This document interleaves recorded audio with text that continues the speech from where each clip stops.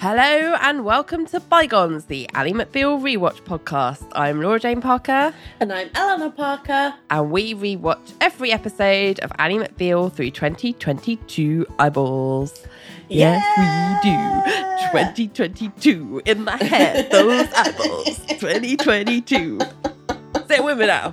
Oh, yeah. 2022. Okay. Got those? Okay. All right. I'm just excited because something exciting happens in today's episode, and I don't want to spoil, but it's exciting. You're like, hold on, it's coming. Yeah, that's what we're waiting for. Yes. We're getting into quite a few things actually, development-wise, happens. In regards to some character. And some exciting people as well, guest stars. Yes. I think. Yeah. Yes, that is true. So, shall we get cracking? Yeah, let's go. Let's go. So, what are we doing? Today, we're going to be talking about Season 4, Episode 15, Falling Up. Which when I first read it sounded like I thought it was failing up, and I was like, I thought it as well. Ahead of its time, like talking about I thought it was mediocre as well. white men failing upwards. But like, what is? Yeah, that would have been more appropriate, I think. But like, I still don't. I've watched this episode several times to prepare for this podcast. I still don't really understand what this title has to do with anything. But other than that, never mind. Falling up. I don't think we see her falling up at any point. No. Always down. Always down. So, episode 15, Falling Up, first aired on February 26th, 2001. We interrupt this program for Eleanor's cultural stuff. Brought to you by the Naughties. The other decade, more problematic than it looks. The US #1, and I don't know this song at all. I doubt you'll know it, but let's see. The artist, it's an artist I've never heard of. I don't think this guy, unless I was like in some kind of weird coma where I just blocked all existence of this artist out of like my You're gonna say it now and it's gonna be like Enrique Iglesias or something. I'm gonna be like, I don't know, where were you? No, the artist is Joe. Yeah, I know Joe. You know Joe? My friend Joe. Yeah, Joe. He's an R&B singer. I've never fucking heard of this guy in my life. I looked him up on He was quite Spotify. big in the States. Yeah, no, I'm guessing he must be, because he's had quite a few albums out, including, hang on a second, he had, and I want you to look it up when I tell you what it is, because it cracked me up. Joe, hang on a second. Okay, right, I want you to go to his Spotify and then look up his album from 2012 called Home is the Essence of Christmas, and look at that album cover. I miss the essence. I'm already laughing at the...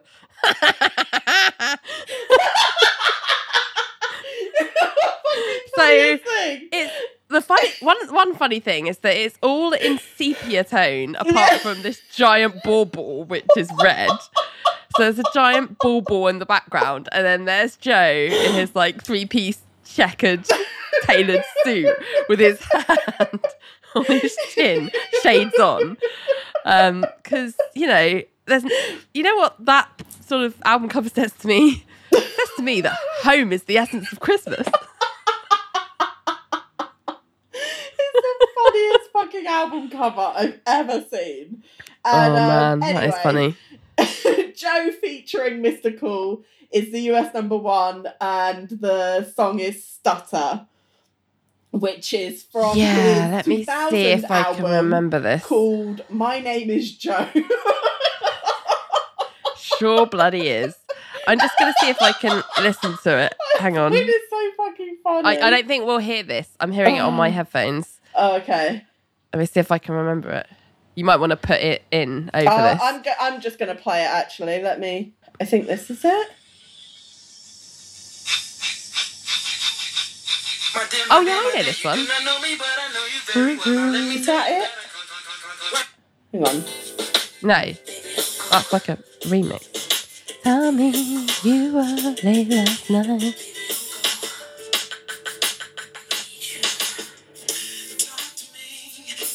Yeah, tell me you were late last night. Yeah, I've never heard this song in my life. Oh, well, there you go. Now you have. Welcome. I'm glad you've been introduced to Joe. He's a good friend of mine. Everyone's best buddy, Joe. Oh my God, hilarious. Yeah. So that was Joe. The UK number one is still Atomic Kitten and Whole Again. I told you it's going to be number one until like Christmas, pretty much. Till the end of days. Okay, so 4th of March, a bomb explodes outside BBC Television Centre. The blast is later attributed to the dissident Irish Republic terrorists, and it suggested the BBC Panorama programme, which named individuals as participants in the Omagh bombing, was the motive. I don't remember this. I don't know why, because I feel like I would have been aware of it. I have a vague memory of hearing that a bomb had gone off, like, near the BBC Television Centre. I do have a vague memory of that happening. Well, there you go. Do you have were you in a weird coma then?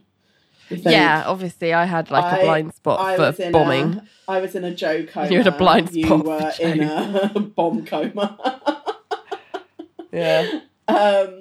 And then the only other thing I've got, which I think you will remember, 5th of March, Anne Robinson appears as a guest on an edition of BBC Two's Room 101, in which she nominates Welsh people for inclusion in the fictional Orwellian Room 101, describing them as irritating and annoying. Her comments provoke fury. Kettle black. Her comments provoke fury among Welsh politicians. An invitation to appear before the Welsh Affairs Select Committee as part of their investigation into Wales' overseas image, and an investigation into the incident by the BBC Board of Governors. In addition, 427 complaints are received by the Broadcasting Standards Commission. And I'm not surprised. And North Wales Police launch an investigation into allegations of racial hatred. Yeah, I mean, it bloody well is. I'm surprised it wasn't higher. Like, you can't just go around saying that a class of people... Yeah, it's like so wrong. I can't believe that was allowed to be broadcast. I mean, you would have thought, like, yeah, where were the producers, the editors, like, who okayed this? Being, because Room 101 wasn't a live show, was it? It was no, not at all. It was pre-recorded, so absolutely no excuse for letting that be aired. It really was wild. It was. I do remember that happening. It was very just crazy moves by people all round. Including Joe. Was that all that was going on? That is all that was going on in 2001, February 26th. G'day.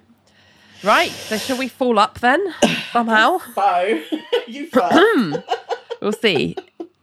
And if you spot where this falling up comes into things, please tell me, because I'm at a loss.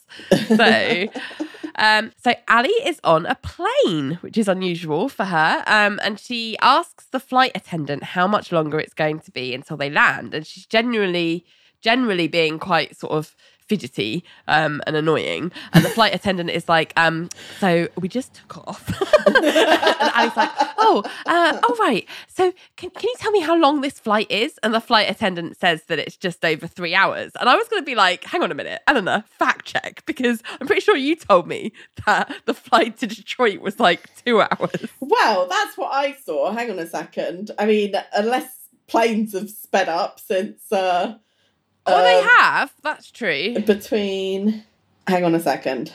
How long to fly from Detroit to Boston? Yeah, see, mine They're says in the same time a zone. non-stop flight is 1 hour 55. Yeah, they're the same time zone. So I don't understand why. Well, I guess flights were just slower then.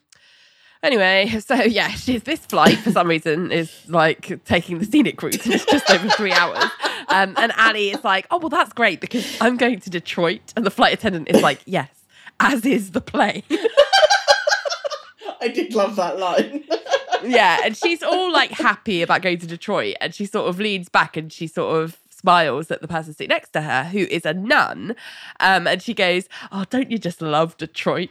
And the nun is played by, I think we have to mention, Catherine Houston, or Houston, I don't know if how you pronounce it, it's with a J, who is none other than Mrs. Lanningham from West Wing and Karen McCluskey from Desperate Housewives. And she's been in so much stuff. Like she's that's the very one another I really knew her from was prolific Desperate Housewives.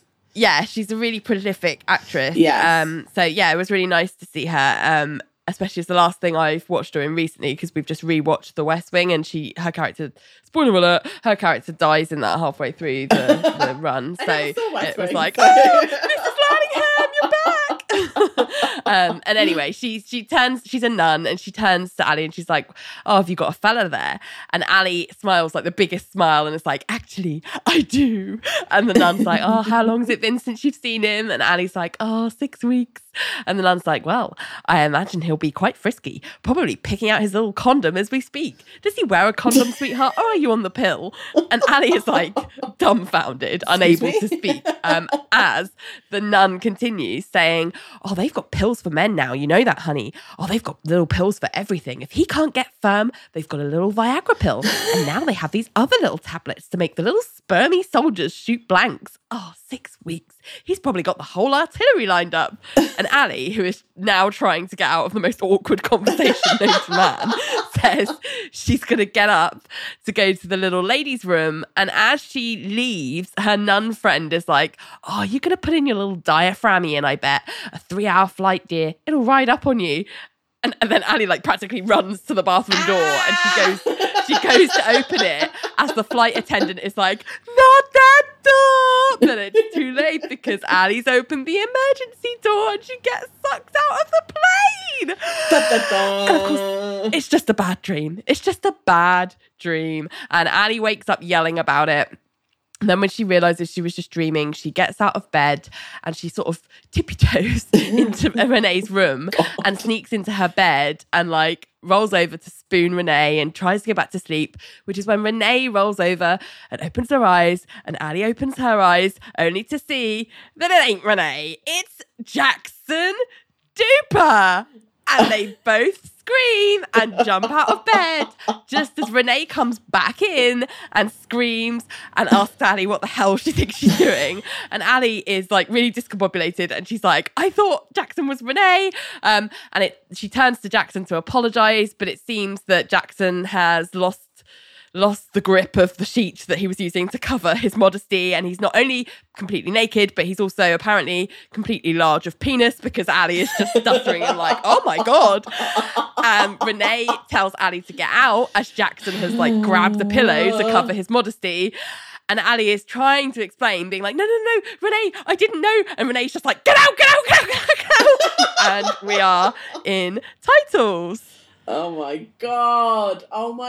Yeah. This is why How you embarrassing. do not go into... I'm just like, poor Super Duper. Like... Yeah, poor. That is traumatic. That is traumatic. Rolling over and expecting to see, like, your partner there and it's some fucking, like, weird... Well, it's Ali. It's Ali. Being Ali. Nobody deserves that. Can you imagine No. that? I mean, you'd get nightmares, I think. Yeah, it's not good. So the morning after the night before, Ali and Renee are being sex negative at the breakfast table and lamenting together about Renee sleeping with Jackson on the first date because Renee can't believe she did it, which is, I think, unusual for her. I would have thought she'd be more like, no, oh well, you know what I mean? I think it's so pure, like a hangover from the 90s, isn't it? It's like this kind of real men can't sleep with on the first date. No, if you sleep with someone on the first date, like, forget about having a relationship with you're a them. Marked woman. It will never happen. Like, because now he thinks you're a whore. Like, So Renee can't believe she did it, and Ali's like, well, me and Larry waited 2 months. What happened? And Renee's like, okay, well, he dropped me off. He was actually leaving, and then we kissed. And Ali's like, you kissed? And Renee just looks at her and is like, Ali, we had sex. Like, and Ali's like, oh yeah, that's the end of the story. It's like, oh yeah, right. So you kissed on the first date, fine. Then what? And Renee's like, well, and then it sort of led to a second kiss. And during that second kiss, my hand just kind of slid down a little. And Ali's like, what do you mean slid down a little? It slid, oops, or it slid, I moved it. And Renee's like, I moved it. And Ali's like, frontal or backle? Which I thought was funny. And Renee's like, backle. And Ali says, oh no. And then Renee says, and then after mine slid down, his kind of slid down, and then we started grabbing, and the next thing, and Ali's like, okay. Well, where is he now? And Renee's like, well, he left after you rushed in. He didn't even stay the night because he said, and then they both kind of say together an early morning. And they both know what that means. And Ali's thinking like, okay, damage control, look on the bright side. Okay. And she says, well, things happen. Just remember, like, me and the car wash. And Renee's like, yeah, but I like the guy, Ali. Watch. I'm never, ever going to hear from him again. So, yeah, quite a gloomy morning for those two. So off to work they go. And at Cajun Fish, that means weekly meeting. Yeah, exactly. Hi-ho. And Richard introduces the case of the week, and it is Bennett versus Clapp, which is another annulment case. And he notices that they're becoming like a little niche firm on annulments. And then John briefs everyone on the case and says, well, our client, Eric Bennett, took Mary Clapp to be his wife. And what's funny is while he's explaining this, Ali has sat down next to Jackson and they're both just like shuddering and like avoiding eye contact with each other. But John's saying, so one presupposition of the marriage is that they would raise a family. And now she has decided she doesn't want children, neither vaginally, nor through cesarean, nor adoption. Obviously, objection to the word obviously, that's unacceptable to our client. And he wants the union dissolved. And now just gives this derisory, oh, please, which is basically what I was thinking this whole time. And John's like, thank you, Nell, for that thoughtful input. And Nell goes on to say, well, is he prepared to stay home, give up his job, scrape pieces of vomit off the little burp blanket, aspirate the mucus out of its little plugged nose, wipe its bottom clean from lime green poopy? And John's like, well, you've certainly hit the big issues. And I'm like, John, I'm sorry, but they are big issues. Like, big issues. Fuck off. Yeah, like, we will come back to this. Yeah. Well, then Mark is like, well, why don't they just divorce? And John's like, well, divorce is a blemish, Mark, and it could also be against God, depending on your religion. And then Richard asks if he's rich, and John's like, filthy. Annulment would be the right result. And then we hear Richard say, oh, well, it would be different if they had a child, but he's saying it in like Larry's voice. And Ali looks up at Richard, but she gets this other like hallucination that she's been having recently of Larry in someone else's place. So she's imagining Larry where Richard is standing. So she kind of gets up with this massive smile to go and give Larry a hug. But of course, she's hugging Richard. And Richard appears to be like delighted about it because he's like, well, we're not quite done here, Ali. But you know, I love the eager beaver vulgarism. And then at that, Ali kind of snaps out of it, realizing that she was like hallucinating, and she shoves Richard away from her and storms out of the meeting angry. And as she walks past Elaine, she's clearly kind of flustered, and Elaine's like, what's wrong? And Ali's like, I'm starting to maybe I should get some fresh air. And then she calls the elevator and she goes to step in it when it opens, only to have another hallucination of falling down the shaft. Oh dear. Of the elevator. Oh dear. Yes, of the elevator, if that wasn't clear. So this is a cue for therapy. Cut to Ali going straight to a new therapist who is played by Rhea Perlman, aka Carla from Cheers. I totally did not recognise her. I thought you'd recognise her because haven't you just done a rewatch of Cheers or a watch of Cheers? Yeah. Oh my God, I did not I'm going to have to go back and rewatch because I think because she clearly puts on a voice for Cheers. Like she really, because she's got a really strong like working class Boston accent in Cheers, and she didn't have the same voice as far as I remember in Ally McBeal. Well, so I just go back did not and recognise check. her. Oh my God. Yeah. Oh my God. Okay, yeah, I'm going back and checking that. So she asks if Ali has ever been to therapy before, and Ali's like, many times. And she says, but I feel like I've been doing so well lately. And then the therapist runs down all the issues she's been having recently, like airplane, yes, elevator, yes, hallucinations, and Ali's like, yes.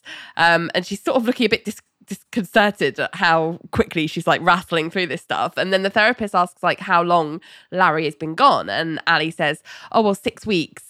And she says, and how long were you together before he left? And she's like, oh, 2 months.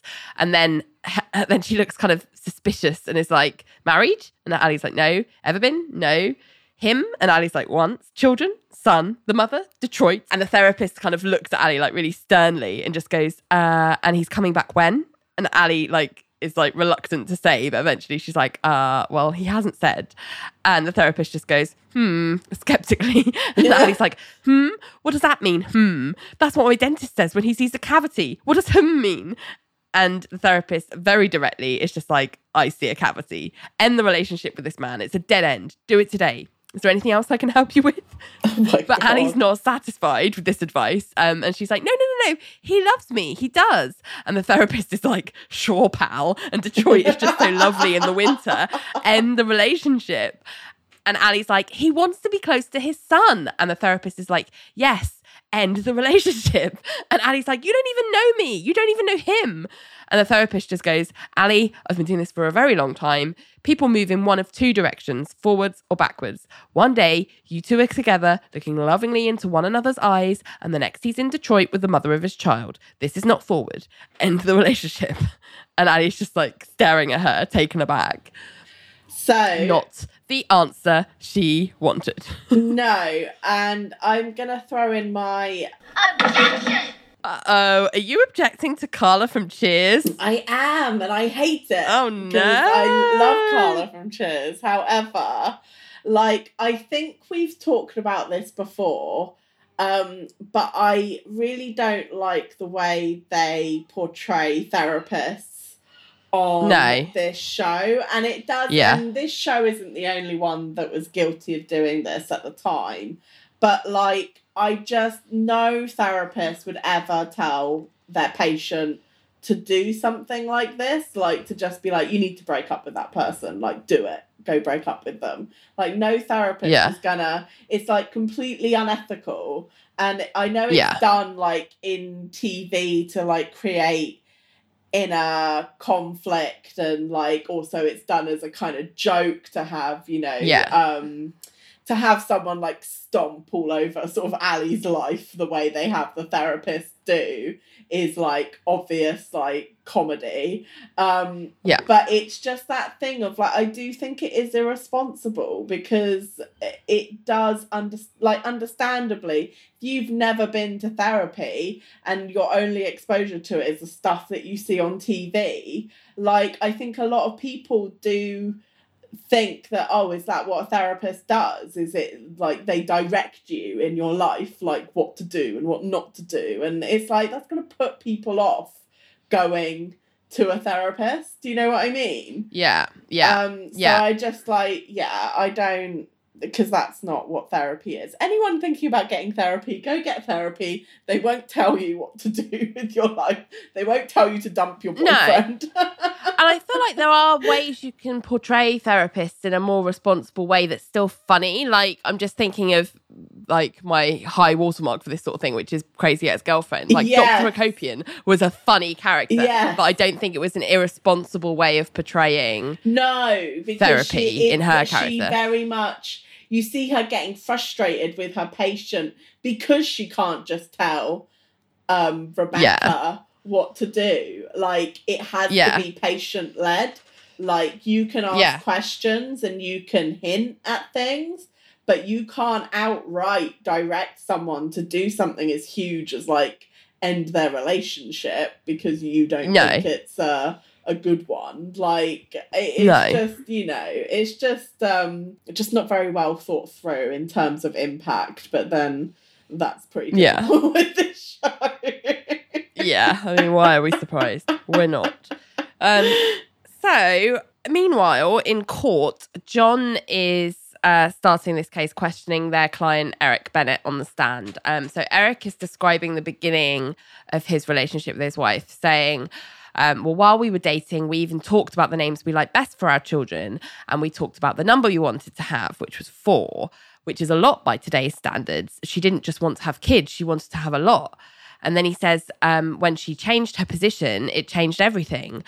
I won't go so far as to say I was duped, which, when he says that, the opposing counsel, who this week is played by none other than Wallace Shawn, thank you very much. I have to say, though, sidebar, what is Wallace Shawn doing playing this kind of bit part at this point in his career? Like, he's done so much leading up to this, and he was, like, at that point in time, like, the voice of Rex in Toy Story. Like, he was really doing some, like, I felt like he deserved more than just a tiny bit part in one episode. Like, I felt like he deserved, like, at least, like, a guest star story arc over a few episodes. But anyway, maybe he was, because he seems like the perfect, like, opposing counsel to foil. John. Yeah, exactly. And that's where a lot of the comedy is in this episode. I wonder whether maybe he was just a fan of the show and was just maybe. And saw the fun in being just put opposite John to play off of. Like, but I feel like he could have done that more regularly than just one episode, because he's only in this episode, and I feel like that's like a shame. But maybe it had potential. Maybe that was a scheduling thing. Maybe he was busy with other projects. You know, maybe. I was just sad that he was, because I was like, oh, Wallace Shawn, and then I looked him up and I was like, oh, he's only in this episode. This is 2001, isn't it? Yeah, he's only in this one. So he's doing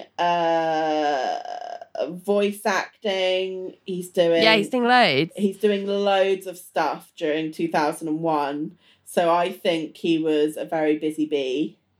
He was doing Monsters Inc. He was doing a lot of stuff. Let's just enjoy him while we've got him.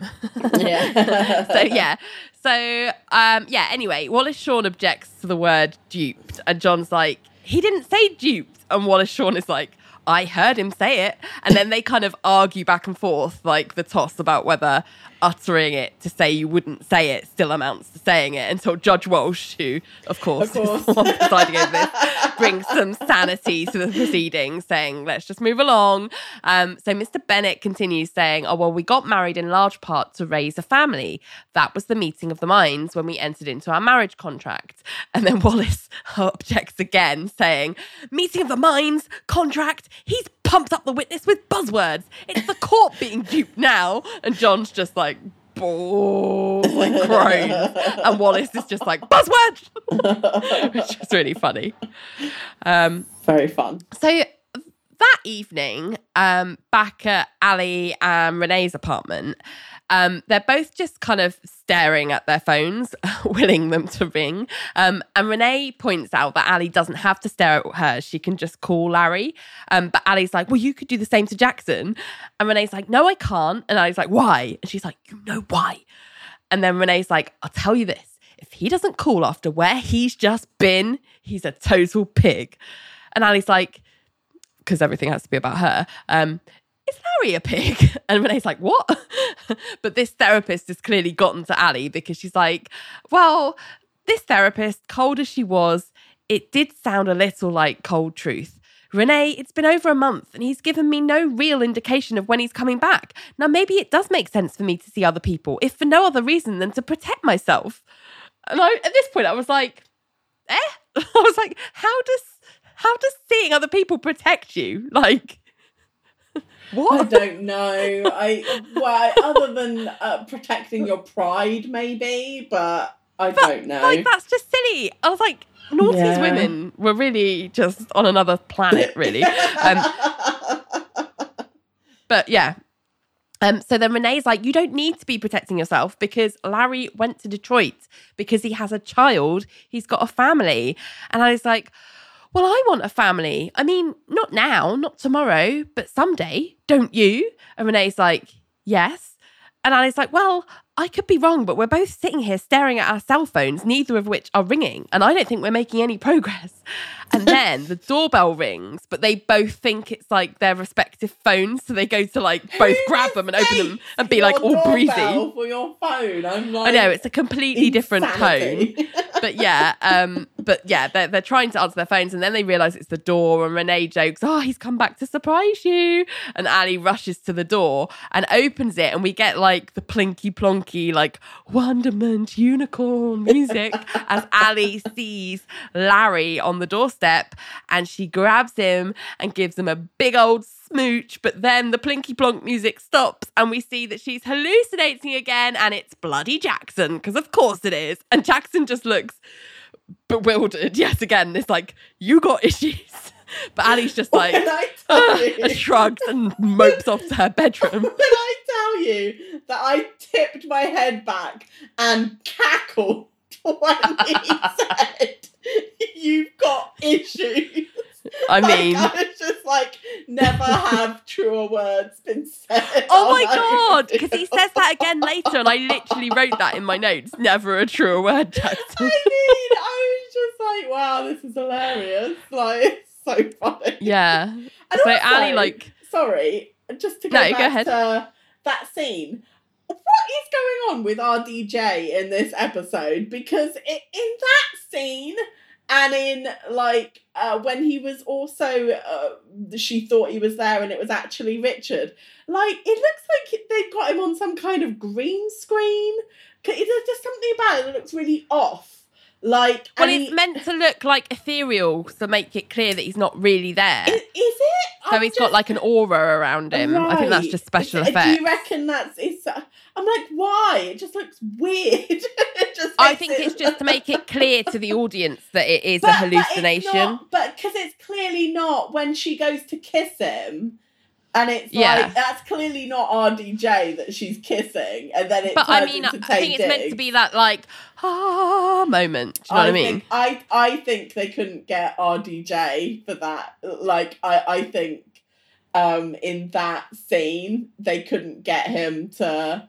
Or rather, in those two scenes, they couldn't get him for some reason. Like, the scheduling. Maybe. Do you know what I mean? Maybe. We'll discuss this more later. Know. Yeah, I'm not sure. I think it could just be they wanted it to look like that. But yeah. I also think he looks really weird, like, in terms of, like, I think they've put loads of makeup on him because he doesn't look good. He was, like, off his tits. Yeah, he does not look good. And he's got loads of makeup on. Like, That's why he's been away. Yeah, exactly. Because he's exactly. messing about. But it's that thing of, like, especially in that scene, if you rewatch it, like, he looks especially bad that day. Yeah. Poor RDJ. Sad times. So Jackson is explaining why he rushed off, etc., to Renee, and he says that it's because he's embarrassed because he slept with her on the first date. And Renee's like, well, why are you embarrassed?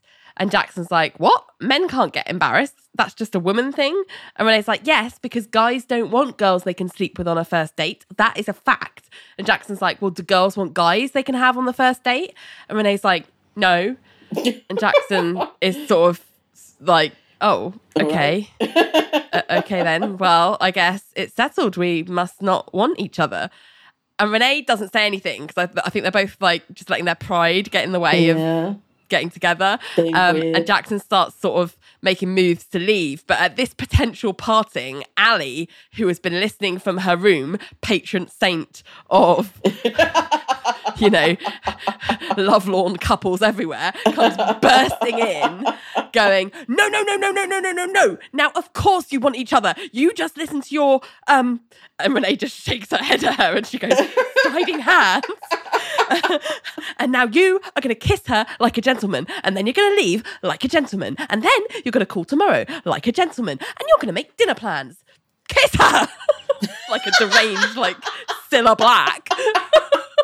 And Renee and Jackson just sort of narrow their eyes at each other and at Ali, and Jackson just goes, I maintain you got issues. And that's where I was like, never a truer word, Jackson, never a truer word. Once, I was glad that Ali used self-appointed love fairy powers for good, because I was like, they were being really proper fucking stupid. Like, yeah, like, they were. Well, I guess because I'm not going to give in first. Yeah, because we've already had sex. I guess that means you don't want to be with me, and it was just like, what, guys? Yeah. What are you talking about? None of this makes any sense. No, like what in the world? So for once, I thought Ali's interfering was actually, you know, warranted, on the side of good. Yeah. So the next day, back in court, it's Wallace Shawn's turn to cross-examine Mr. Bennett, and he says, is it your testimony before this court of law that my client did not intend to have children on the day you were wedded in holy matrimony? And Mr. Bennett is like, well, I never said that. And Wallace is like, so she changed her mind? And he's like, well, yeah, probably. And Wallace is like, thank you. And is it your testimony before this court of law that when two people join hands in holy matrimony, they then become precluded from changing their preconceived aspirations towards parenthood? Is that your testimony before this court of law? And John is like, objection!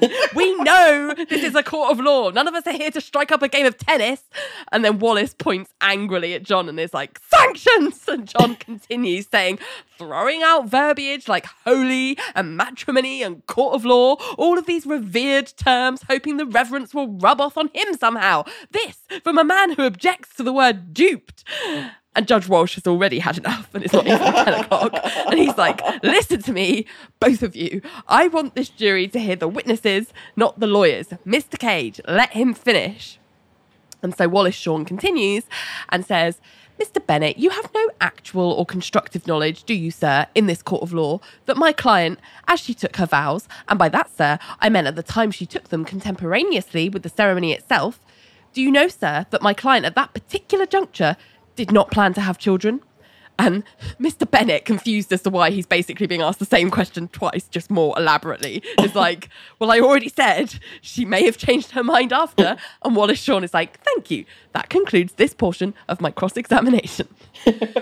So John has come back to the office and is pacing and is troubled because he feels like he's not doing very well in court against Wallace Shawn. And Melanie is there and she's trying to help him. And she's like, are you losing? And John irritably is like, I might be. He made a very good point at the end about the state of mind at the time of the wedding. And he punctured my momentum on direct. Then he made a good point to close his cross. He's an objectionable little man who makes good points, damn it. And Melanie goes, damn it, and slams the desk. And then she tries to cheer him up, saying, well, listen, she's going to get up there and testify and you're going to work your John Cage magic on her and maybe I'll come by and watch and get all hot with desire just watching you. And then she starts sort of nibbling his earlobe and John gets all like giddy and giggly and he's like, oh, that would be an overture. And Melanie's like, yes, it would be. But then he just suddenly is distracted and turns to Melanie and is like, can you imagine the woman suddenly decides she doesn't want children? I mean, isn't that the essence of getting married? That's where I'm like, I think you should speak to Joe because home is the essence of Christmas.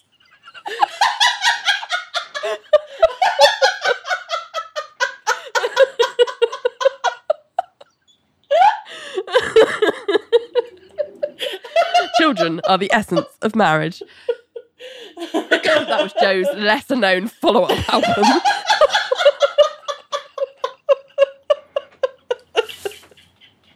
Wait, is Joe short for John? Is John Joe all this time? Oh my God, it's great. Oh my God. So, yeah, John says, isn't that the essence of getting married? And at this, Melanie stops and is like, the essence? No. And John's like, well, but it's one of the essences. And Melanie's just like, John, I don't want to have children.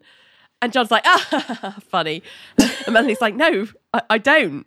And John's like, you don't? May I ask why? And Melanie says, well, don't get me wrong. I love kids. That's why I teach. I just don't. And then as she's starting to explain, John interrupts with a nose whistle and she realises that she's upset him. And he's just like, oh, no. And then they both stutter. And then he's like, oh, I'm due back in tennis. At court. And then rushes off. And so it's clear that she has upset him. And I was just like, why are men? I know. It's that thing of like, right, so you run away from the difficult conversation. Like, sorry. No wonder you're so naive about the world and like what women want. Well, this is the man that had a fantasy with Nell of them like making Nell like goddess like of the courtroom as like stupid little Stepford wife, housewife. Like, yeah, absolutely. No, it's just like, oh, John, I expect nothing less. My sweet summer child. Yeah. So Ali is on her way into the office looking down at the ground and not where she's going as Vonda is singing a song called Helpless, which is by the Manhattan Transfer. But as always, she bumps into someone and they kind of do that thing where they keep going in the same direction side by side, preventing each other from moving forwards. And it turns out that it's Richard who she's doing this weird little dance with. And he's like, Ali, what's wrong? And Ali's like, oh, nothing's wrong. Everything's great, but like sarcastically. And Richard's like, Ali, we've always confided in each other, haven't we? And Ali's like, no. And Richard's like, whatever, you need to talk. I'm here. And then he goes to like leave, but Ali pushes him back in front of her. And it's like, well, it's just that I feel so lucky to have somebody that it hurts so much to be apart from. I mean, most people don't have that. And Richard is just sort of smiling and nodding and not really like following. And Ali continues anyway, saying, I know you know that a love that is so strong is with you even when he's not, and it should keep you strong, and it has. I mean, I'm stronger than I've ever been. But see, I get my weekdays.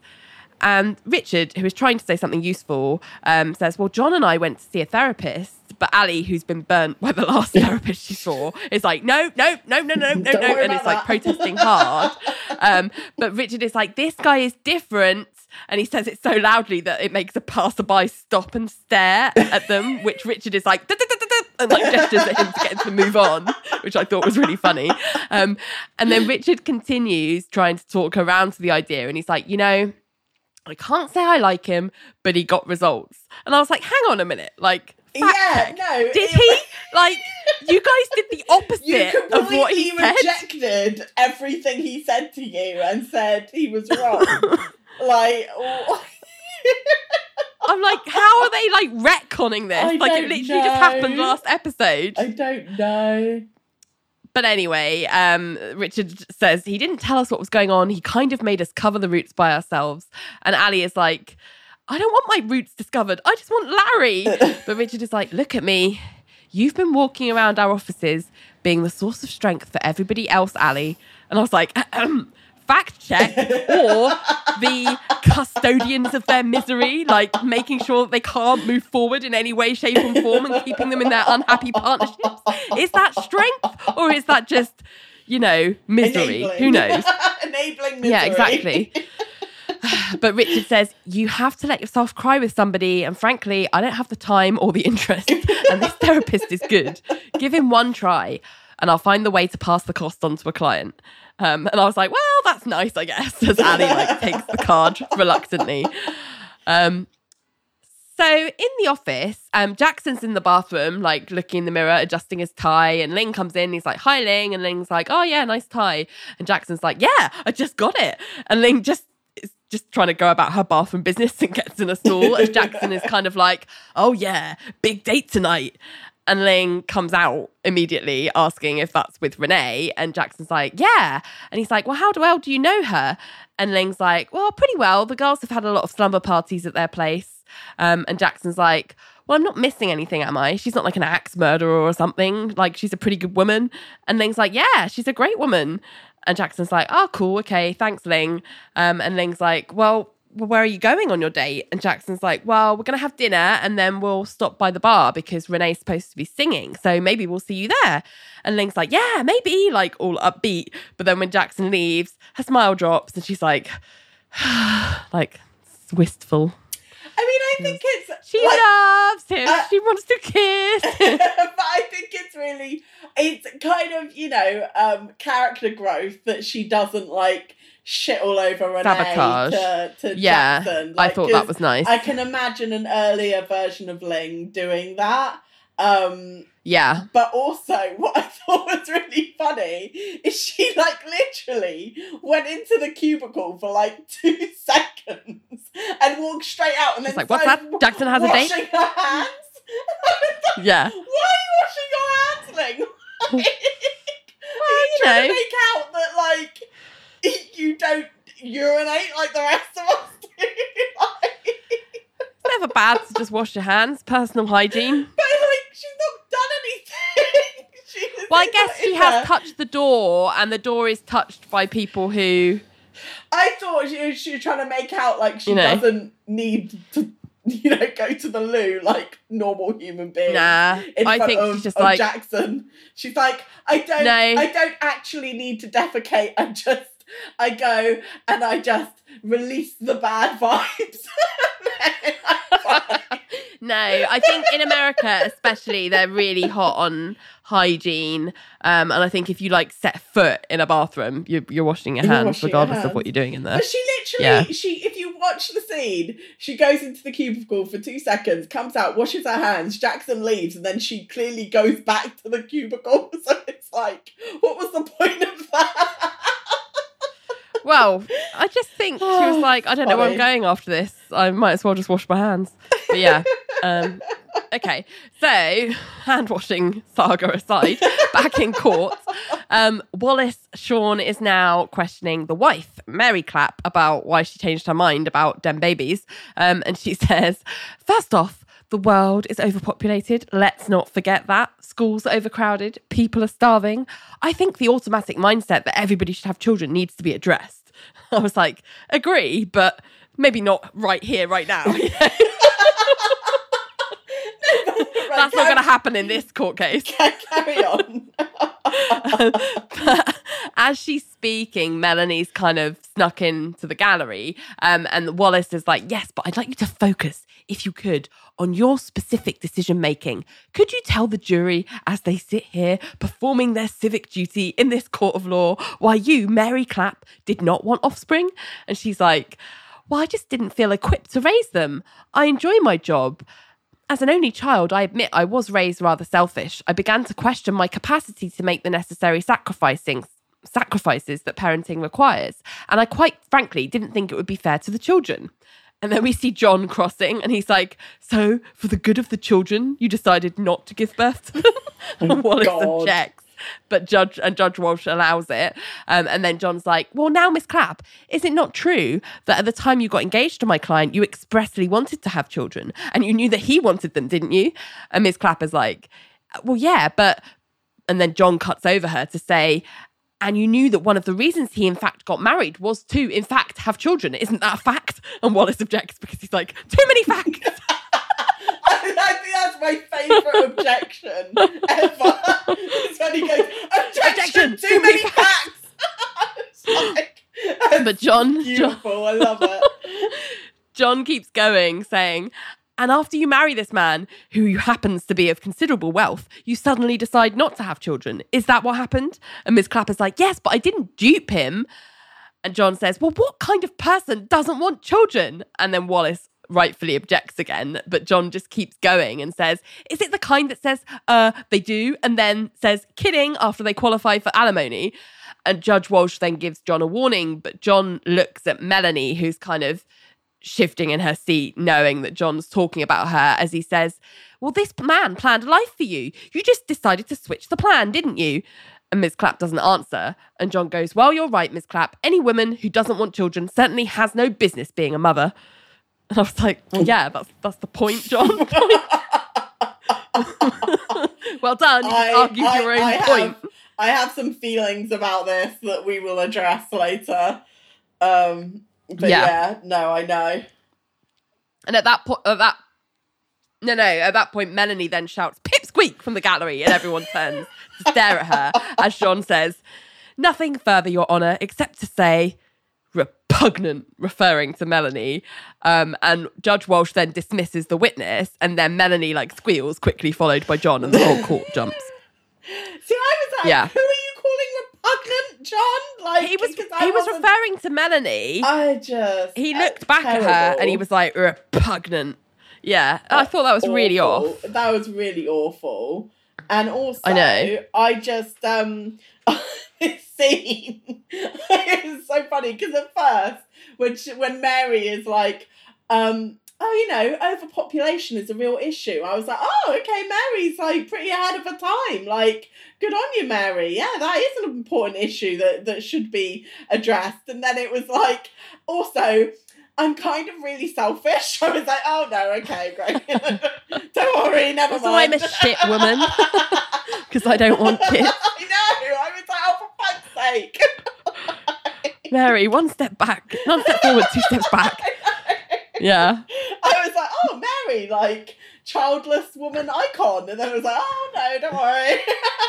Never mind. Don't worry. Cool. You're selfish. Nothing to see here. Great. Yeah. So Ali has now gone back to see Richard and John's therapist. I don't know how she gets these appointments so quickly. Either they've got no clients or that. Yeah. They can't be that good. But anyway, Dr. Madison, and it's another guest spot, obviously, from Fred Willard, and he is laying back with his feet up and his eyes closed so that her words can presumably wash over him, as she tries to kind of just think out loud and talk about the meaning behind the visions that she's seeing. And she's saying, well, I understand about the airplane and the elevator thing, falling, it's about lack of foundation or feeling unsafe. But the nun, I really believe she was judging me. I mean, she was very sweet. You would have liked her, but, well, when you talk to a nun about birth control, it's not like we were dishing. And Dr. Madison asks if he can open his eyes, and he sits up and he says, Ali, it's likely you view the nun as a symbol of celibacy and on some level regard sex foremost as a means of procreation. You're going to see the man you love flying on a plane, talking to a nun about birth control. You want to marry Larry Paul and have his children. It's really not complicated. And Ali's like, but so why did I fall out of the plane? And Dr. Madison just goes, because deep down, you know it will never happen. Let me salute your insight. And Ali's just like, huh. Oh my God. I do that. It's funny. Yeah. So funny therapist today. Yeah. So in court, it's time for closings. So John goes up first and is like, the reason many people marry, the reason they got married, was to start a family. Eric Bennett dreamed of it, in fact. Mary Clapp shared that dream, or so she declared, to have and raise a child. Now, what greater joy is there? And at this point, Melanie is like, poop, from the gallery. And John's like, yeah. John just goes, all right. My client got married to Mary Clapp to start a family, after which she declares she doesn't want children. Well, there's no union here. There was no coming together, and this marriage should be rightfully dissolved. And then Wallace Shawn has his turn, and he says, a marriage is about many things, children sometimes being one of them.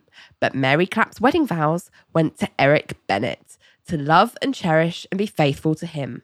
Many men dream of conceiving their own biological offspring. Do we dissolve their marriages if their wife turns out to be infertile? Of course not, because marriage, it fundamentally is about two people committing to each other. Mary Clapp stands by that commitment. Do we really mean to suggest here that a woman shouldn't be free to change her mind about whether she wants to have a child? Come on. I was like, come on, indeed. Come on. No prizes for guessing whose side we're on in our retrial episode for Patreon. Spoiler alert. Yeah, exactly. Don't worry, we'll find some other things to say. It's still worth listening. Next, well, here's something we haven't heard in a while. The familiar strings of the Wicked Witch theme tune as Ling stalks through the office. But then it's followed by a little John kind of theme tune walking, because he's walking through the complex also looking equally annoyed with a little kind of Wicked Witch like of the West. West theme song. No, it's like a John version of the Wicked Witch theme tune. It's like an oboe and horns and stuff, which I thought was really funny. I thought that was a really nice like little musical gag. Yeah. And it's because he's very angry and he's like off to storm off to his office and like have a sulk. But Melanie is there and he gets startled by her because she's kind of hidden by the hat stand as he comes in, and they scream at each other and flap their arms in like perfect unison as John is like, "You interrupted my closing." And Melanie's like, "Oh, you know, for somebody who reveres marriage, you have a funny place of locating its essence." And John retaliates with, "And for somebody who doesn't even believe in marriage, you're an odd choice to be." And Melanie cuts over him and is like, "Please don't call me odd." And then John accuses her of faking her tics in the courtroom and calls her a stutterhead, which Melanie thinks is really funny. And John, because of the way he said it, because he kind of stuttered whilst he said it. And John's like, "Sorry." And then Melanie sighs and is like, "Do you really believe that marriage is mainly about children?" And John's like, "No, but the magic of childhood." And Melanie's like, "Well, who says they're all magical?" And I was like, "Quite." Yeah. Like, it's not all sweetness and light. And John's like, we're talking about you." But Melanie's like, "No, we're not. My childhood was fine." And John's like, "Don't lie." And Melanie just goes, "Oh, balls." And John's like, "Oh, fine." And Melanie goes, "Splat." And John goes, "Well, great, run me over then." Which I thought was funny. I thought that was like a borderline psychopathic joke. I was just like, that's no, I think cool. it was just like making light of like the ticking, because that's what they do, because they both do it. But anyway, but then Melanie is like, "Well, why is life about looking backwards?" And John says, "I'm not looking backwards." And Melanie's like, "Yes, you are. You're trying to relive your childhood. That's backwards." But John's like, "No, I'm looking forward to a future and imagining it with somebody who neither believes in marriage nor in having children. It's rather bleak." And he just kind of flops into his chair and Melanie just leaves and John swings around and goes poop in frustration on his chair. Oh, John. Oh, those guys. So then, it's the end of the day, and where do we go to toss our cares away? The bar, yes. So Vonda's Ikettes, but not Vonda, weirdly, are singing like "Since You've Been Gone." Sadly, not the Kelly Clarkson bop, but Aretha Franklin. No, it's not that. It's an Aretha Franklin song, which, to be honest, is just as fun. So that's fine. But not for Ali.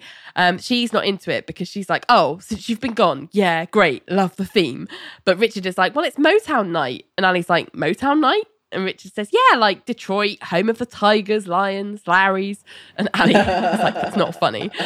And then Elaine shares with the group that Jackson and Renee are going to be singing a duet later, which that obviously just irritates Ling and puts her in a bad mood.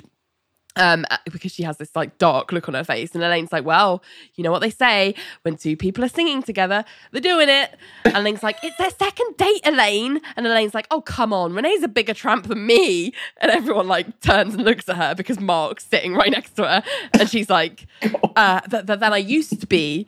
And Mark's like, "Yeah, sure." And then John arrives. Lovely bit of slut shaming from Elaine, followed by Mark still being very upset that his girlfriend has had sex before. I'm really not a fan of You two Mark. are a mess. In the slightest, yeah. So then John arrives and he says he needs to speak to Ali urgently. So they have to because obviously it's like the middle of February, they have to get all their hats and coats on because it's snowing outside just so you can have a conversation. And he's pulled Ali outside the bar and asks if he can ask her a personal question. And Ali's like, sure. And John's like, "Well, at some point you want to have children, right?" And Ali immediately thinks he's talking about her because it's Ali. And is like, damn it. Why does everybody think that he's not coming back? I've got 2 therapists telling me to move on, and now I've got a horny nun, and now I've got you. Well, you know what? thanks a lot, John, and like wheels round to storm back in. But John's like, Ali, I'm talking about me and Melanie. And Ali sort of walks back and goes, oh, sheepishly. And John's like, she doesn't ever want to have children. We just had a big fight. And he just looks really sad. And Ali's like, well, hey, John, couples fight. Like, obviously, she's immediately in, like, keep them together, look on the bright side mode. And John's like, well, I mean, if you have a couple and one wants a child and the other doesn't, that can't be good, right? And Ali's still trying to reassure him, saying that she'll probably come round. And then she says, I mean, many people, and I know some, John, they say that they never want to have kids, okay? But then they meet the right person and suddenly everything changes. Like the idea of conceiving another being with somebody you love is much more powerful than the abstract idea of having children. And then she kind of tells him not to give up on Melanie. And John sort of says, well, I agree to think. Perhaps I should go and do that. And then he says thanks to Ali for her help. And then as an afterthought, he says, by the way, I never for a second thought that he wouldn't come back. I mean, the man knows what he has. And Ali looks really like bolstered by that and goes back inside just as Jackson and Renee start their duet, which is they've chosen Until You Come Back to Me, which is written by Stevie Wonder, but Aretha Franklin also did a version too. And there's really no way to describe this duet other than fucking hot. Yes! I mean, it's exactly what you want from a duet by Lisa and Tay. Like, I just want to say, like, roll clip because I can't do it justice. I'm not going to sing.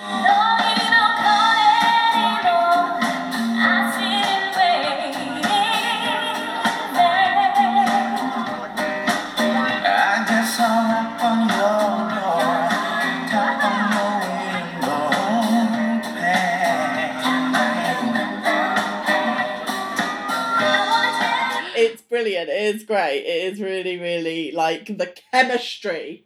The chemistry. We have not seen the likes since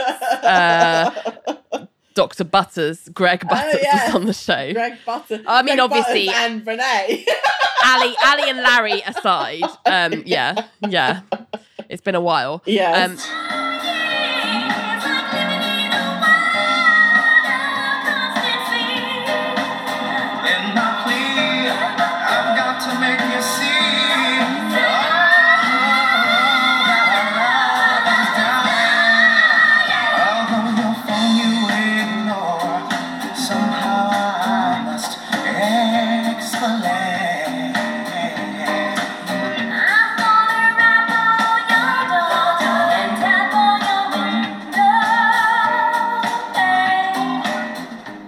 So Ali joins the table and Richard's like, oh, what's up with the biscuit? And Ali's like, oh, stuff. And then she's like, oh, wow, at Renee and Jackson, because you just cannot miss the vibe, you know? And Elaine is like, they are totally doing it because Renee and Jackson are like so hot for each other. They're practically like dripping all over the stage. And Ling is just looking really uncomfortable. And she's just like, Elaine, can you just listen to the song?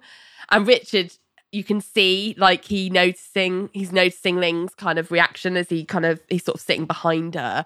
And Ali's still grumbling about the choice of songs because she's like, oh, Till You Come Back? Yeah, just love tonight's theme. And Elaine is now like glowing with like thirsty sweat and she's sort of idly dabbing her face with a napkin because, I mean, well, it's Jackson. How can you not? And then she says to Mark, like, I want us to do a number together. And Mark's just like, I can't sing. And then he's like, I can teach you. If you love me, you'll do a number with me. I want to be hot like them. And I was like, Elaine, you're never going to be hot like them with Mark. Like, you've got to look at your raw materials here. What you have here is a potato. Tepid at best. You have...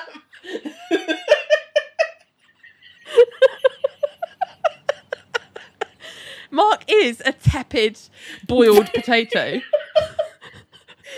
Like,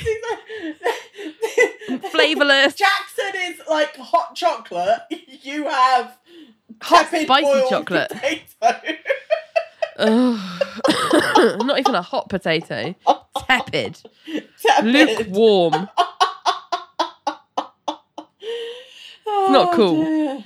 Dear me. So yeah, Elaine, you need to, as soon as she ditches this dead weight, the better. I mean, but yeah. Is that the end of that scene? No. So she's saying, she's like continuing to dab her sweat off. And Richard, who's still watching them, is like, I totally agree with you, Elaine. They must be biblical. And Ling, again, is annoyed. It's like, hey, can we just be quiet and enjoy the number? And Richard's like, sure, Mark, could you pass the feminine napkins, please? Which is obviously a reference to show how wet everyone is. But Ling, like, thumps him on his chest and is like, quiet! And Renee is like rubbing up and down Jackson's leg, and it's all like a lot. And it's clearly too much for Ling to witness because Ling gets up and leaves. And Nell and Ali kind of share raised eyebrows because they've noticed that Ling's like mood is obviously telling them all something, and Richard is realising what this means for him and Ling. Yeah, so I first of all, like, you know, I often do not have a lot of sympathy for Richard because he doesn't deserve it most of the time. But I think I do genuinely feel quite sorry for him in this moment. Like, and I think maybe that's just the power of Greg. Is it Greg German or is it Greg German? Greg German. No, Greg German. Yeah, I think that's just the power of like Greg German's ability to look like proper fucking gutted. Like, yeah, he does in do that well. Scene. Like, I do actually feel quite sorry for Richard because it is very clear that Ling is clearly unhappy and jealous that Jackson is with Renee. But also, what the fuck have they done to Nell's hair? Like, because it looks like they've put so much. Did you notice this? Did you notice? Yeah. They put like so much product, I think, in her hair that it's gone like clumpy. That was a look at the time. I remember that like PC, the PC kind of gelled bits of hair. It was definitely a thing. I don't know why it was ever a thing, but it was a thing. Terrible. And I hate it. I know. We've got some fantastic. Talking of raw material, we've got some fantastic raw material there. And you're just fucking it up royally. Over-engineered it. Yeah, exactly. And then, like, Ali, why are you giving John, like, false hope over, like, Melanie changing her mind about children? Like, it's just so, like, that's such terrible advice to give someone. I mean, come on, Ellen, this is Ally McBeal. When has she ever given good advice? I think we can count on one hand the number of times it's happened. And like a stopped clock is right twice a day. Do you know what I mean? No, I mean, this is like pretty terrible advice. Like, so this goes into like the top 5 terrible pieces of advice that Ali has ever given. Yeah.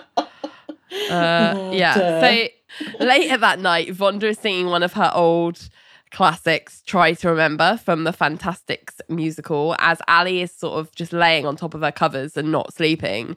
And then she sort of glances at her freezer in her bed, and in her bedroom, I should say, and gets up and like wanders over to it, opens the door, and is sort of looking sadly at her snowman Larry, like sad and wistful, and she's obviously like missing him, and it's keeping her awake. So then she like wanders past Renee's room, and she can hear that the TV's been left on, and so she comes in calling Renee's name like softly, and as she enters the room she sees that Jackson and Renee are like asleep, spooning each other, facing the door, so she's like facing their faces, and she sort of, instead of just like leaving like a normal person would when you realise oh shit, there's I not just leave. Renee there, she stares at them and smiles at them, and this is my objection. I'm like, you do not, like, I'm barely giving her a pass for like coming in the first place, regardless of whether she's heard the TV or not, but like, if you've come in and noticed that she's got company and that company and her are asleep, like, you do not just watch people sleep. You turn yourself around and you get out. Leave, you go. And then you don't do what she then goes to do, which is to slowly reach to pick up the TV remote, which is on Renee's bed. And just as she reaches for it, Jackson rolls over onto her hand, which is now stuck, like pinned between the bed and his groin. And she tries to like gingerly remove it without waking him up. But obviously he does. Not gingerly enough. Hey! And Ali's like, it's not what you think. And this obviously commotion wakes Renee up, who's like, what is going on? And Jackson's like, she's back. That's what's going on. Who's like, why are you trying to ruin my life, Ali? Why? And Ali is like, no, really, I just came in looking for the remote for the television. And Jackson is like, I felt her hovering. I think she was watching us. And Ali's like, were you watching us? And Ali's like, well, as a matter of fact, yes, I was. It was nice. It just made me feel a little less lonely for a second to just look at you two. And Renee and Jackson quite rightly look back like concerned at her. And Ali leaves just being like, I really was just going for the remote. It was just... And then she sort of tippy toes away, like pads out. Oh my God. It's like, she Ali, has got issues. If you don't want to be accused of being a creep, don't be a fucking creep. Stop it. I know there's that whole thing what I said earlier, which is like, why are men? I really feel like there should be like a, why is Ali? Why is Ali? Oh my God. She's mad. Mad as a box of chocolate. Yeah. No, what's it? Mad as a box of frogs. That's it. Anyway, no, we shouldn't make light of mental health issues, I should say. But No. there is something, she's got issues, as Jackson said. She got issues. The next day, the jury has the verdict on John's case, and they have found in favour of Miss Clapp, and they rule the marriage shouldn't be annulled, and John apologises for losing to Mr. Bennett. And then as they're kind of filing out, Melanie's like by the door, and she was watching, and she says to John kind of sadly that she didn't sleep much last night and she could barely tick. And so they agreed to go back to John's office and talk. And they go to his secret toilet hole. And John starts by saying that he doesn't understand, basically, her reasoning for not wanting to have children. He says, my problem is you love children. And Melanie's like, oh, of course I do. And John's like, hear me out, damn it. He says, I mean, you teach children, you write children's books, you love them and you get them, Melanie. You totally tap into their magic, their world. And my point is, I don't believe you. Like, when you say you don't want them, I don't believe you. You know, Ali said something that, well, I mean, she implied that many couples, when they opt to have children, they're motivated to celebrate their union and to have a baby with the person you love most in life. I mean, what could be richer than that? And I think at some point you're going to meet the man who you want to have children with. And I just don't think you've met him yet. This is about me, evidently. And he just is really sad. And he just says, I'm not the one, am I? And he just looks so sad. And Melanie, also sad, says, well, you could very well be the one. You could be the love of my life. And I'd still walk away from you. Oh, John, I was married once, years ago, happily married, and I walked away. And John's like, why? And Melanie says, because it's what I do. Things flatten out. Normalcy, contentment, and I walk away. Children, you have to believe in forever before... And John starts nodding because he kind of is understanding where she's going. And Melanie tearfully says, I love you. I don't want to go today or tomorrow, but I am going to go one day. And John's just like, I don't understand. I mean, you say you love somebody and then, you know, you... And he just stops, shaking his head, like not understanding any of it. And Melanie's like, it's just what I do. I told you I would work on it, and I did. I do. I will. I am. But I know that one day I'm going to go away. And she's at a whisper now. And John says in a small voice as well, well, then maybe, you know, before either of us get too hurt, you know, maybe it should be today. And Melanie knows that he's right somewhere, like deep down, but she also can't quite believe that this is where they've got to, and she sort of starts to cry, and there's not really anything left to say, so she gets up to leave, but we've kind of sort of heard noises from the bathroom, and John says, I think there's someone in the unisex, so she sits back down to wait for them to leave, and John just rests his head on her hand. So it's so sad, because it's just I know.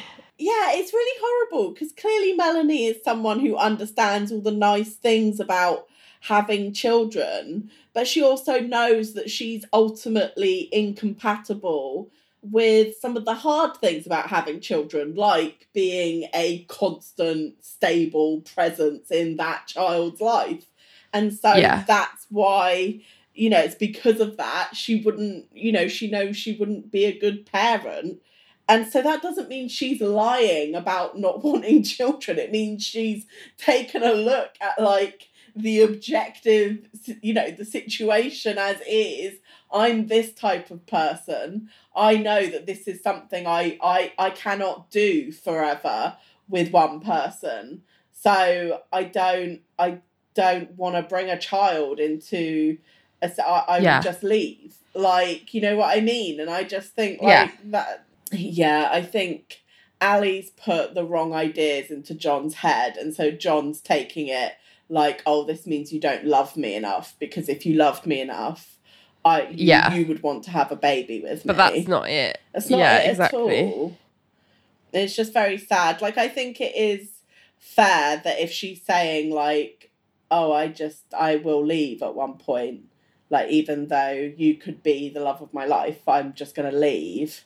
I think it's fair that he turns around and sort of ends it there. Oh, 100%. That was the right thing to do. But it doesn't make it any less sad. No, it's very like, she knows it's the right thing to do as well. Because, she, you know, it's not fair to ask someone to stay with you when you both want such fundamentally different things. Yeah. And they were always going to get to this point if that's what they both believe. And, you know, it's just at what point you have that conversation. And clearly, obviously, naturally, it's come up at this point. So, yeah. So, yeah, after that sad scene, we fade into Elaine and Mark in the bar, and they are rehearsing their chosen duet, which is a song from a chorus line called What I Did for Love, which is basically the rehearsal consists of Elaine singing on her own and then Mark hissing, well, when do I sing? And Elaine just like, no, it's me, it's all me. But then it kind of fades into Vonda singing that song on the kind of audio soundtrack as we see Ali walking down the street thinking and looking sad. And she gets home and she takes off her coat and heads into the living room where she and the music stops dead. And she's confused because her snowman Larry is just like in the middle of the room, and she's sort of obviously wondering how on earth this happened. And she wheels around because from behind her, Larry pipes up saying, "You stuck me in a freezer," and I was like, "Yay, Larry's back!" I was like, God, it feels like forever. I mean, it's only been a few episodes, right? But it's been like forever in my head. I mean, it feels like it, yeah. Ali can't believe that he's here, and she just goes, "Are you back?" And Larry's like, "I'm back." And Ali's just trying to find the words as Larry's like, "Look, I'm not much better at hellos than I am at goodbyes." But then Ali just finds her voice and interrupts and is like, "How long? Like, is this a visit, or how long are you back for?"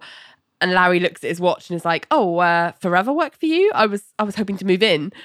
And Ali, like, can't speak for a second as she, like, takes this all in. And then she says, "Are you..." And then Larry, as she's sort of, like, trying to take it all in, says, "Well, are you thinking about it? Like, I promise I won't shave my legs in the tub." And Ali's like, "Larry, I wouldn't be able to take you leaving again." And Larry's like, "Well, which works out well because I don't plan to. I told you before, I'm only at the beginning of loving you." And then he gives her a big old kiss before she can say anything else. Yay! I was really pleased. I mean, despite the fact that RDJ is obviously not in the best shape, no, I was just really pleased to see them back together. Like, I just loved it. And this is why I find this episode a bit odd, because I'm just like, I don't quite understand. Like, I know you said you think it's an effect that they put on him, like, in the bits where she hallucinates him, but I think it looks really shit. I think it makes him look Well, I mean, terrible. it's not the first time they've used shit effects. I let's face it. know, but he's oh, it's so nice, nice.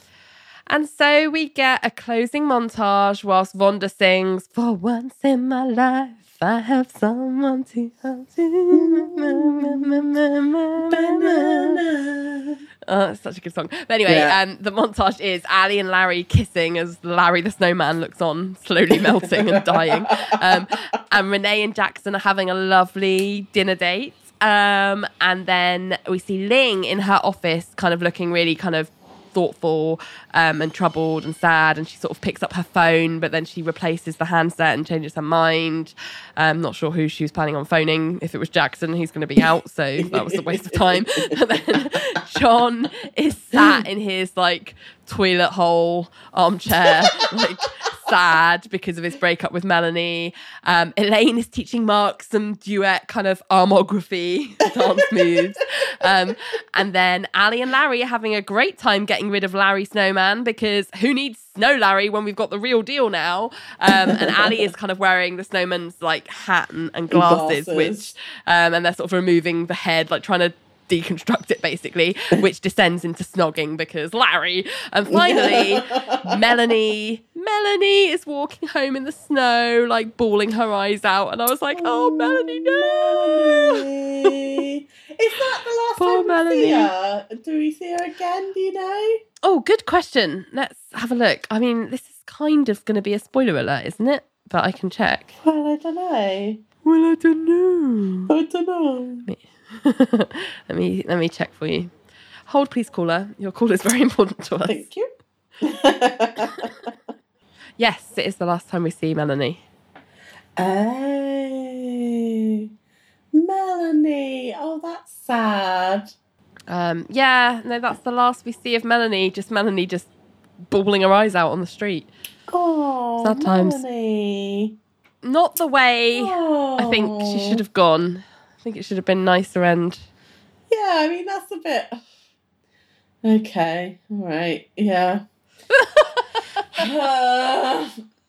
Okay. Yeah. Because that's the end of that episode. Women who don't want marriage or children will always end up walking the streets crying. Forevermore. Forever. That's what they're doomed to do for the rest of their days. That's all they're good for. Walk and cry, walk and cry. Well, that's a nice cheery thought to end the note. End the episode on. Yeah. Verdict of the week. The jury's back. Yeah, so I would like to find John guilty because of, and I know he's like the prosecution lawyer or whatever, but like the waves of contempt that he had for Mary on the stand, like the judgment just like rolling off of him was really quite something to behold. And when you get him, and it's like, yeah, clearly he was playing that up because, you know, he is supposed to be proving that she duped her husband, but it's that when you see that it is based in real life, in his personal life, like in a root kind of not understanding why a woman would ever choose not to have children. Like he's so kind of like, whoa, like about it. So my thing with John is I have hated this whole way he's conducted and kind of dealt with this whole topic with Melanie because like the number of assumptions that he made about her wanting children in the first place, because he was just like, well, of course she wants children. She's a woman who doesn't want children. What normal women that's what want. they do. Yeah. That's all they're for, you know? Yeah. And the kind of entitlement that he never said explicitly, but was kind of implied in a lot of what he was saying, which is like, I'm a man. If I'm with you and we get married, that means you want children, because they started talking about marriage first, and then this thing came up, was like, well, children are the essence of marriage. And I'm like, hang on a minute, just because, which is the crux of this case, we're kind of straying into retrial here, so I'll try and keep it brief, but like, just because someone's agreed to marry you doesn't mean they owe you anything other than it does not commitment say to that relationship in the marriage vows anything about procreating. Like, that's not in the vows. The marriage vows are problematic because, as written, they say obey, which I know they change in modern times, but I wouldn't necessarily put any stock in anything to do with the marriage vows. But I know what you mean. It's like, if it was the essence of it, you'd think it would be somewhere in the vows explicitly, that you make. yeah. Like, and I just think also, like, I think he's very like, a part of his anger in the courtroom comes across like, look at this awful woman stopping this man from procreating. Like, she's robbing him of his legacy, kind of like, how awful, what a monstrous woman. Yeah. Like, and you know, that bit where he's like, oh, any woman who wouldn't want to be a mother has no business being a mother. Like that makes a woman that doesn't want to be a mum like some kind of danger to children. It's just like, what the fuck are you talking about? And I think I especially find part of his issue is like, you can tell he has this really idealized version of what having children means, and I think it's because he's a man, but he's a man of that time where men of that time could get away with like dumping the lion's share of the childcare and all the actual everyday hard work onto the mother. Like, he which leaves like, and especially if you're a rich man, you absolutely don't have to do any of the hard work. You're just dumping it onto the mum or the wife or like, you know, hired help. Like, so you just get all like the fun stuff to do. And it's just like, so for you, it's not going to feel like a big deal. You're not the one that has to carry that baby for 9 months. Well, you're not the one that has to push it out.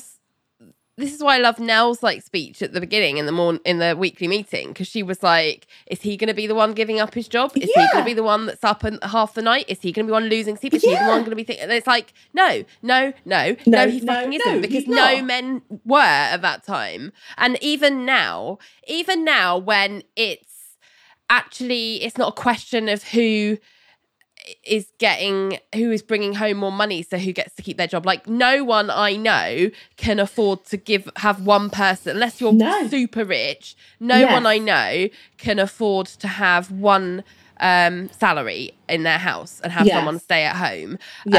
I think, I think unless you're super rich, or unless you're not earning a lot generally, so it actually makes no sense for you to go back to work, because actually the amount you'd be paying in childcare is the same as your salary. So there's kind of two ends of the spectrum there, but the majority of people that I know who are earning a fairly decent wage still can't afford, because of the cost of living, to give up work. And actually some of them don't want to, which is also fair enough, and it's great that you have that option. But I just, even now, even when you've got two partners working full-time or almost full-time, it's still women that do the majority of the work.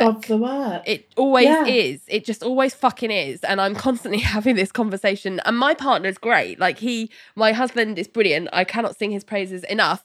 But he is still a product of the patriarchy. And there are some things he just does not think about that I do. Because if I don't, no one will. You know? And this is it. Is I think, like, there's so much, like...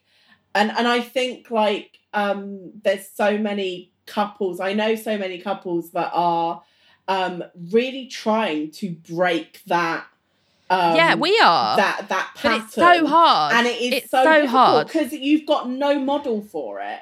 It's so, it is like trying to figure that out in a fair way is so hard. And I just think like, and this is the thing, it's just, and I think, you know, the fact that John responded to Nell's like rant with like, oh, you know, what was it he said? Something like, oh, he said, oh, you've really hit on the big issues. Yeah, and it's like, actually, John, that is the big issues. Fucking has. Because all of those issues mean that she cannot just walk away and go to her day job.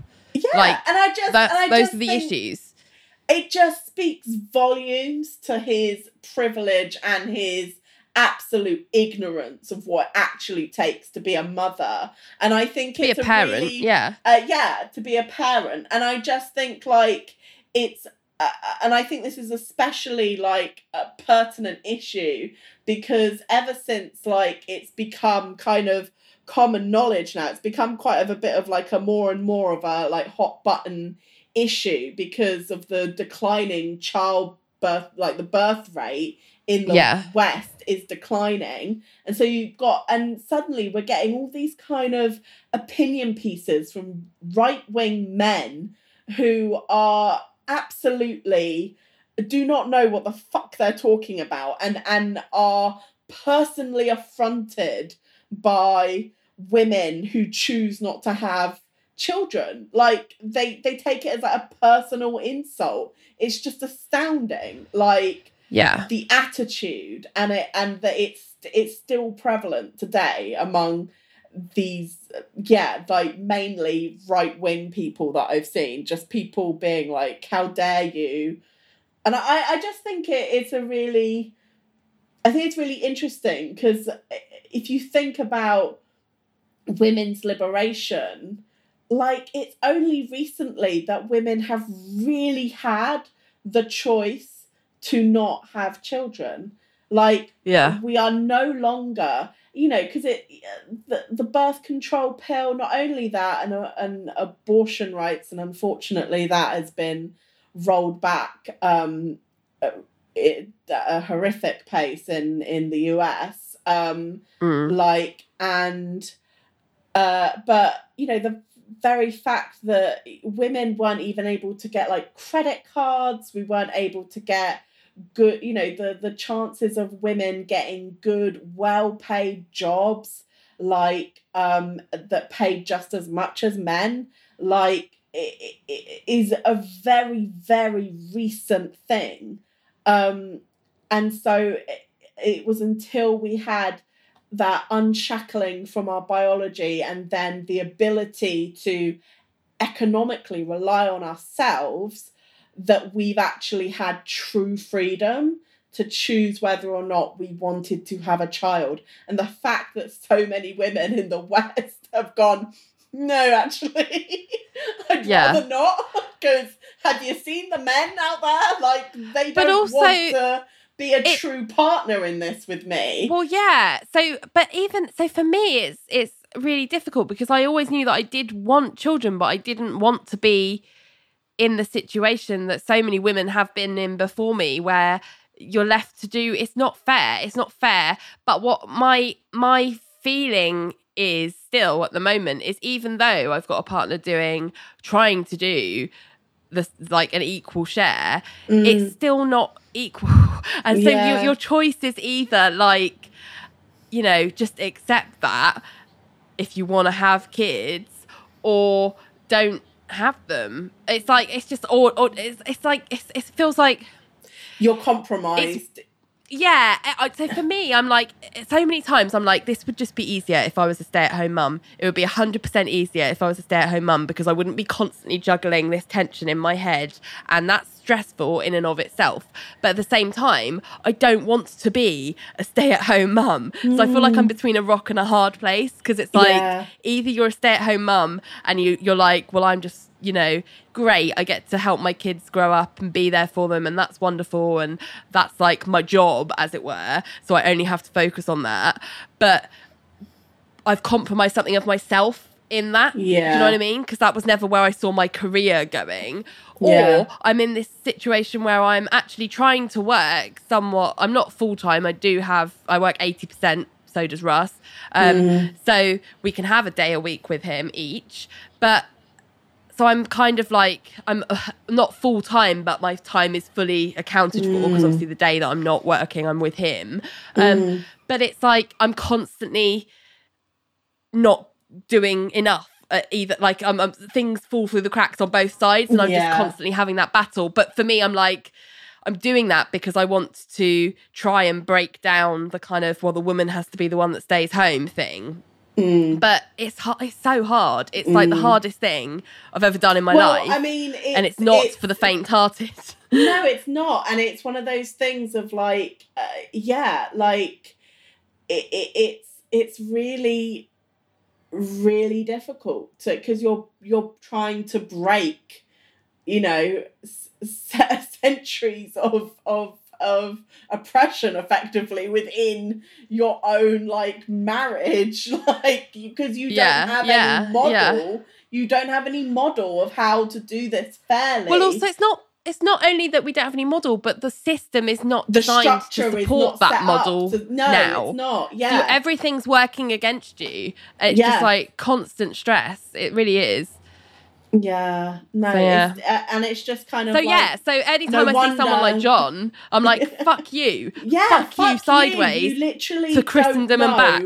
What you are talking about, like on either side, you don't understand, like how hard it is for women who do choose to have children, and you don't understand the reasons for why a woman would quite rightly and quite understandably want to not do that, not participate in that. Like, I just sit down and shut up.